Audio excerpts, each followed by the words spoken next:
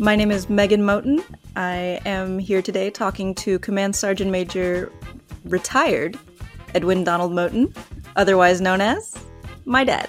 So just recap, you've enlisted in the Army and you've gone through your basic training in your first few years. Can you tell me about some mentors or teachers who impacted that time in your life?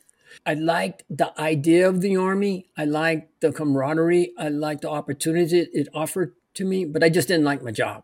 Mm-hmm. And because I could choose from this large list, plethora of options, two criterions: I wanted to get a bonus and I wanted to ride whatever job I got. The chemical operations specialist was at the top of the list. Back then it was like $16,000. And I think I did it for like 6 years because I was at Fort Campbell at that time. And man, I got beat down by even the brigade sergeant major at the time, the battalion sergeant major, my first sergeant, my platoon sergeant. They all were like, oh, that's a terrible opportunity. You'll never make sergeant major. You'll never have a future. See those guys? They never made it past sergeant first class. And you're talking to a guy with 3 years in the Army as an E5. I didn't think I was going to stay in long enough or make it to be a staff sergeant or a sergeant or a sergeant first class. But there was one sage man at the time, Bernard Williams, sergeant major. He was a first sergeant and he got selected sergeant major. He said, "Brother, I'm a Vietnam vet. I've been in the Army 29 years. In order for me to stay this long, you have to like what I did. If you don't like the infantry, then find something you like. And then if you like it, stay as long as you can, because it's not a bad life." So of all the noise, Bernard Williams, that I'll never forget that. That was the best advice. So immediately after that, I went as fast as I could to sign the reenlistment papers. And I got a chance to go to Germany too on top of it. So I was like, yay.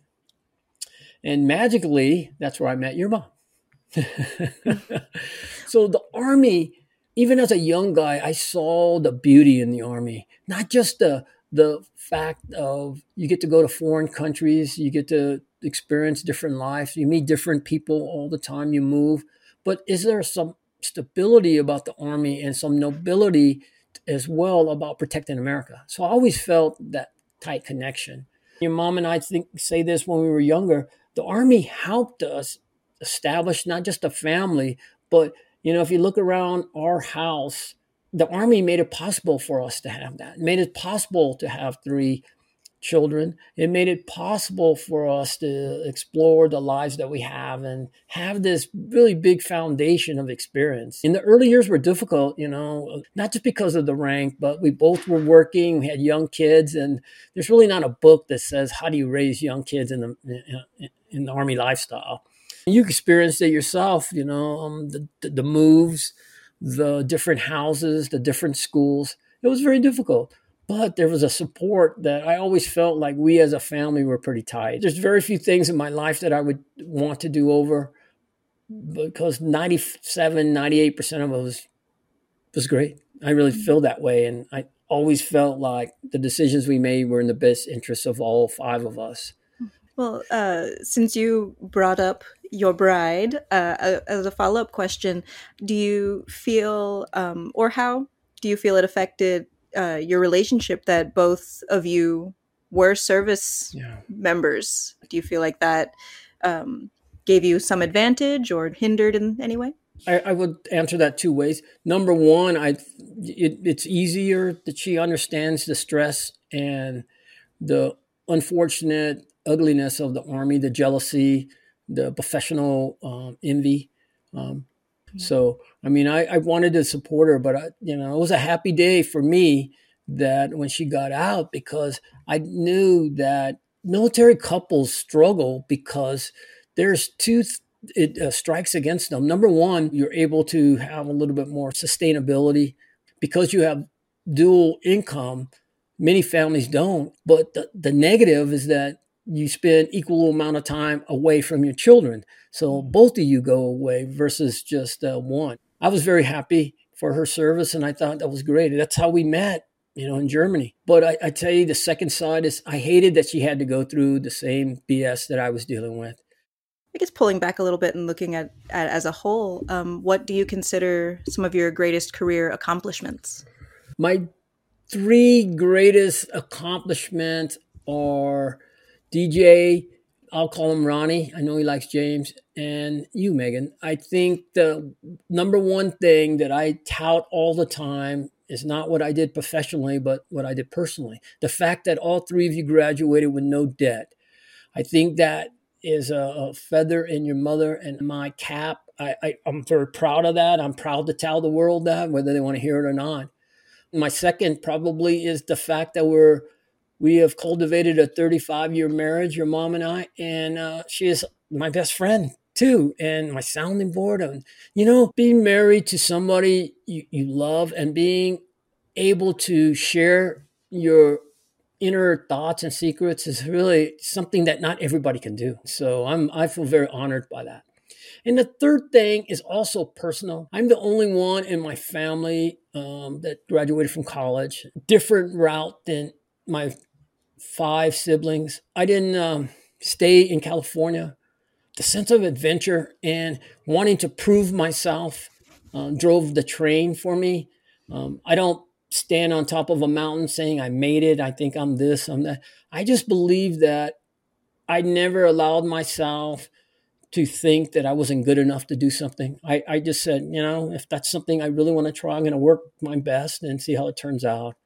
And I really felt like that's the kind of life that I had as a young guy, the life I had as a soldier. But I tell you, my post-military life, I never imagined that we'd have the quality of life that we have now. I never imagined that we'd have the life that we have. So I feel very honored, but very humbled because all those people who paved the way for me and made this happen for me. My best accomplishments were not about the military and definitely not professional. I did my best, but it was a job that I got compensated for. I did my best because I wanted to prove myself. But more importantly, I did my best because I think I wanted to do my dad proud. I wanted to do my family proud. I wanted to do my nuclear family. And of course, I wanted Karen to appreciate the best that I can give to her. And I kind of still do that. I still think about that now. I mean, I have a 35-month post-military life plan, so we're going to be full-time retired. And I'm still thinking of ways that we could build this airplane a little bit better. I was very honored to be a command sergeant major in the United States Army. I mean, that's only 0.2% of the force is at that rank. And you're talking millions of people. So I understand that. But I do understand it's just a job. It's not who you are. It's not, I get tickled when my former soldiers still call me CSM on email or sergeant major when I talk to them. And I giggle about it, but it's not who I am. It was a job. So I hope that answered your question. Absolutely, it does. And so it seems like this answers itself, but you did not set out to serve 30 plus years in the Army. Oh, no. I think the turning point was in my mind, even though I probably didn't know it yet, was meeting your mom. And then when DJ was born, the Army provided a better safety net. They gave us health care, dental care, housing, and they paid okay. So I was good till 7 years. And then at the 7-year mark, we're at Fort Bragg, and I made staff sergeant, and I realized, hey, I only have 5 years in the Army, and I'm a staff sergeant. I must be pretty good at this. And then James came along, and then when you came along, it was like, it just made sense. I was being very, I'm not trying to be too boastful, but I was good at what I was doing. I was getting recognized. And as I told you before, in the Army, more rank you get means more money, which means we got more care and we're able to do more for you guys. And so I think I learned somewhere, your mom and I was somewhere, and somebody asked me, how long are you going to stay in the Army? And I remember my answer was, as long as I could. And I never expected that was going to be the full ride of 30 years, or I was thinking more 20. But I think what the Army does when you become senior, it gives you instant gratification from your leader development. I could put all my time and energy into a particular soldier, a particular leader, and immediately see results. And then I can do another, and then another. And then you start putting your print on an organization. And, back in the old days when I was a brand new First Sergeant, they used to call it, your First Sergeant Moten's boys. And I used to get a little bit offended by that. But then that's a term of endearment. I'm a R.C. Burnell boy. And so I'm good with that. I saw the difference I was making. It was pretty exciting too. I'm not going to lie to you. When you did finally decide it was time to get out of the Army, what was that process like for you? It sucked. I could tell you the exact day that I knew that it was time for me to get out of the Army. I had 29 years and 7 months. And we went on an 8-mile run. And when I finished, both my knees were just, my left knee in particular, and my right foot was just, it was really, really hurting. So I'd normally take some 800 milligram Motrin, put an ice pack on my knee, elevate my foot. It didn't get better. Usually the pain would subside. And so I realized this is a young man's game and I had to make a decision. But what helped me the most, and I love telling this story, what helped me the most is that as I tried to get higher level positions, I did 3 or 4 or 5, and I got turned down in all 5. So the best thing that happened to me was that I didn't get a nominative job because it helped me decide, let's see.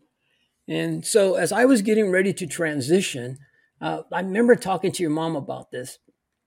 I knew it was time, but I wanted to hang just for a little bit longer.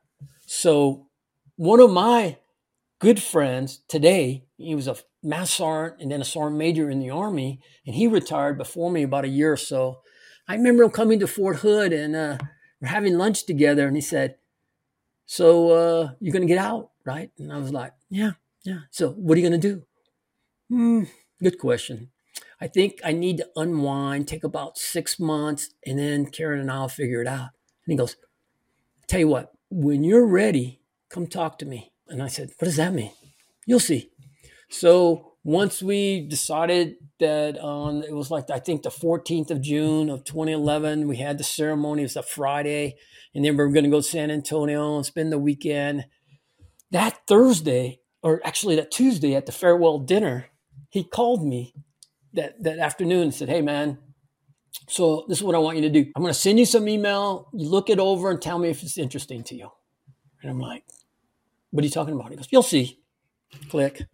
So I kind of forgot because I had the farewell. So I'm scribbling some notes I want to say. That Wednesday, I opened the email and it was a job offer. So I knew that getting out at this time was the perfect time because they're going to create this position, not just for me, but for somebody who has my skill set. And I happen to be that guy. So, I had surgery that following Monday after we were in San Antonio. It might have been Tuesday. I don't really remember. But then I had like a 4-month, actually a 3-month rehab. And so I'm out of the Army, but not really. And I started my new job in September while still on the Army rolls. But, if you're enlisted, you can do a little double dipping for 3 months or whatever it was. So having a gig made that whole process work better. So, I knew exactly what I was getting myself into. So it made the decision much easier too. After officially being done, not having to put the uniform on anymore, being, free man, what were those first few months of retirement like for you? I missed the camaraderie. I missed the close relationships I had with key leaders. I mourned the loss of those tight relationships because I knew that wasn't going to exist anymore. The one thing about the military, when you have this tight camaraderie, whether you deploy or not, is that you're supposed to be in the zone that you're going to cover each other no matter what. And it's almost like walking out from a theater that's all dark, the show is over, the lights come on, you walk out, and then the door closes behind you, and you're the only one standing there. you went from being in this group to not really knowing. And you mourn that. But I also was like, yeah, all those assholes I never have to talk to again.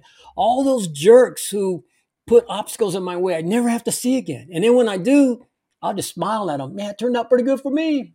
There's a lot of people who, and not a lot, but there were some people who were not my fans. And so they put up obstacles. There's some on racial, I'm not going to lie, discriminatory. They didn't like a minority guy marrying a white woman. Most of the time we were in the South, and you can imagine that. You lived it too, so you know a little bit what I'm saying. And I don't really put my thumb up at them. I think the best way you deal with that is with humility and a smile.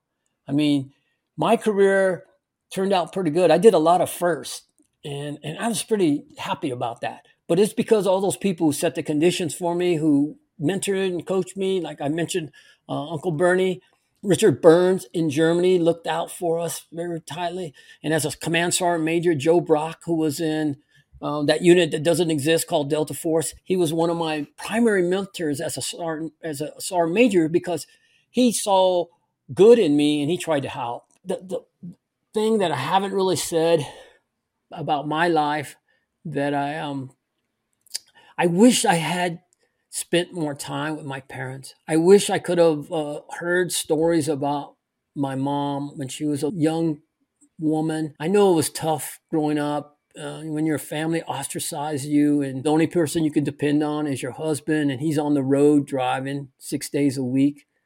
It must have been a lonely life. I wish I could have talked to her about that. But I never doubted that she was proud of me. I never doubted that she loved me. I mean, she would just light up when I was around, and it made my heart swell with pride. She loved meeting you guys. She loved the fact that I had a family. She loved that I was not only trying to be the best father, but I found a occupation that I could excel at. And I think that's what made her the most happiest. My dad, on the other hand, was not a talker. I probably told you this before. He never said, I love you to me, but I never doubted his love. His love was that generation of kick you in the ass when you're down so that'll get you up. Didn't realize that doesn't really work that way, but I don't think that mattered to him. He knew that his youngest boy was going to make the most of himself because all his friends would tell him that, watch out for Donnie. I think that boy's going to be somebody. And that always made me feel very prideful to hear it from his friends. When I talk accomplishments, I mean that, It's my professional life. I rarely talk about the Army anymore because it really doesn't. I mean, it was just a gig. My post-Army life is great. I never imagined it was going to be like this. So I want to share it. I really like this idea of this oral history. Let me just also talk about great moments in my life. I remember a day in March of, I think it was, 18 March of, we got a baby girl. And I remember that being one of the greatest days of my life, and that in itself is an accomplishment, a dad who gets a daughter and blessed with a daughter. It's a very, very sentimental and emotional thing. And as I get older, I find myself being much more emotional and sentimental than ever. And I'm kind of like it, not like the Hallmark movies like it. I mean, it's just like, yeah. When DJ was born and James was born, you feel like Mufasa of the Lion King, your chest all stuck out. Yeah, I'm the man. But when you have a daughter, you really feel like a knight in shining armor because you have to be the protector. And it's a completely different feeling. And those three events were among the highest accomplishments. I think also having the opportunity to give back to others, whether it's the Boys Club, I didn't really mention that. And they were fundamentally responsible for me getting interested in sports and me learning about the interaction with people, how, they had a dignity class. I'm laughing about it now, but it really was, we would sit around in the gym and the counselors would talk to you about how to be respectful to people. You're 8, 9 years old and you should be learning this in the house, but it got reinforced at the Boys Club.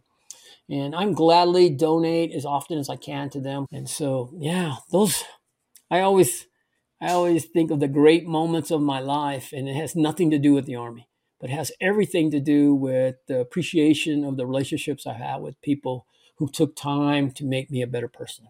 I say this often, I could not imagine my post-military life. I mean, it is wonderful. I'm very proud and happy for this opportunity, but I never thought it was going to be like this, And so I'm very grateful. And that's probably the best the description, and definitely the best adjective for it. Last question then that I have is, what's next? Yeah, I mentioned just briefly, I have this 35-day countdown, 35 months, countdown. I want to experience the world. I want your mom and I to get in the RV and drive to Austin. I want us to drive to Seattle or drive to Eugene to a home game and watch the Ducks and enjoy the journey both ways. In May, we're going to go to Ventura, our favorite spot. I take a lot of pictures of that beach. It's so funny in your comments. You don't even like the water. Hell, I don't have to like it to watch it. It's so calm. I owe that to your mom. It's on both of our bucket lists. And we have this RV. And now we got our little toad to pull behind it. And I foresee some very good RV trips. I wanted to go to Yosemite, but I didn't really want to rent a car. So now I don't have to, and Sequoia National Forest is right there. So that's a week or two trip. I owe it to expand my knowledge of this great country. And I just, you drive on the interstate and you see, man, that looks pretty cool, or that looks cool. But now we're going to be able to take that exit and go check it out for ourselves. And I'm very excited about that. I want to be able to turn this idea that we're building so that everywhere along the route, we run into people and we have a conversation with them. I want to be a conduit to people who can learn two basic things. One is humility and one is compassion. I want to help as much as I can. I want to be just a friend, a genuine friend, It doesn't mean always giving money. Sometimes all they want is your time, your ear. They want to hear your opinion. And it's not yelling at people. I understand that I'm very, very blessed, very, very fortunate, very, very honored. People who have looked out for me, So post-Army, I had no idea that there were people who thought of me the way that they've expressed it in the opportunities they provided for me. So what's next? I think I want this idea that we're building to be the conduit that drives my life at the post-military. So we'll talk about a couple interviews a month, not a week. And then we do the history of it, and then we get prepared for it. And that's what my task is. And then inside, we're going to sandwich some RV trips. And then I'm probably going to ride my fat tire bike around town. And I'm telling you, I am at a good place in my life. When you're a little kid and you're laying in the sand of Southern California and it's nighttime, you can see the stars, and the counselor says to you, where do you imagine your life being? I never imagined this. I promise you, I never imagined this. So I'm very humble, but I'm excited about the future. I love the fact that we got 3 dogs and 4 cats.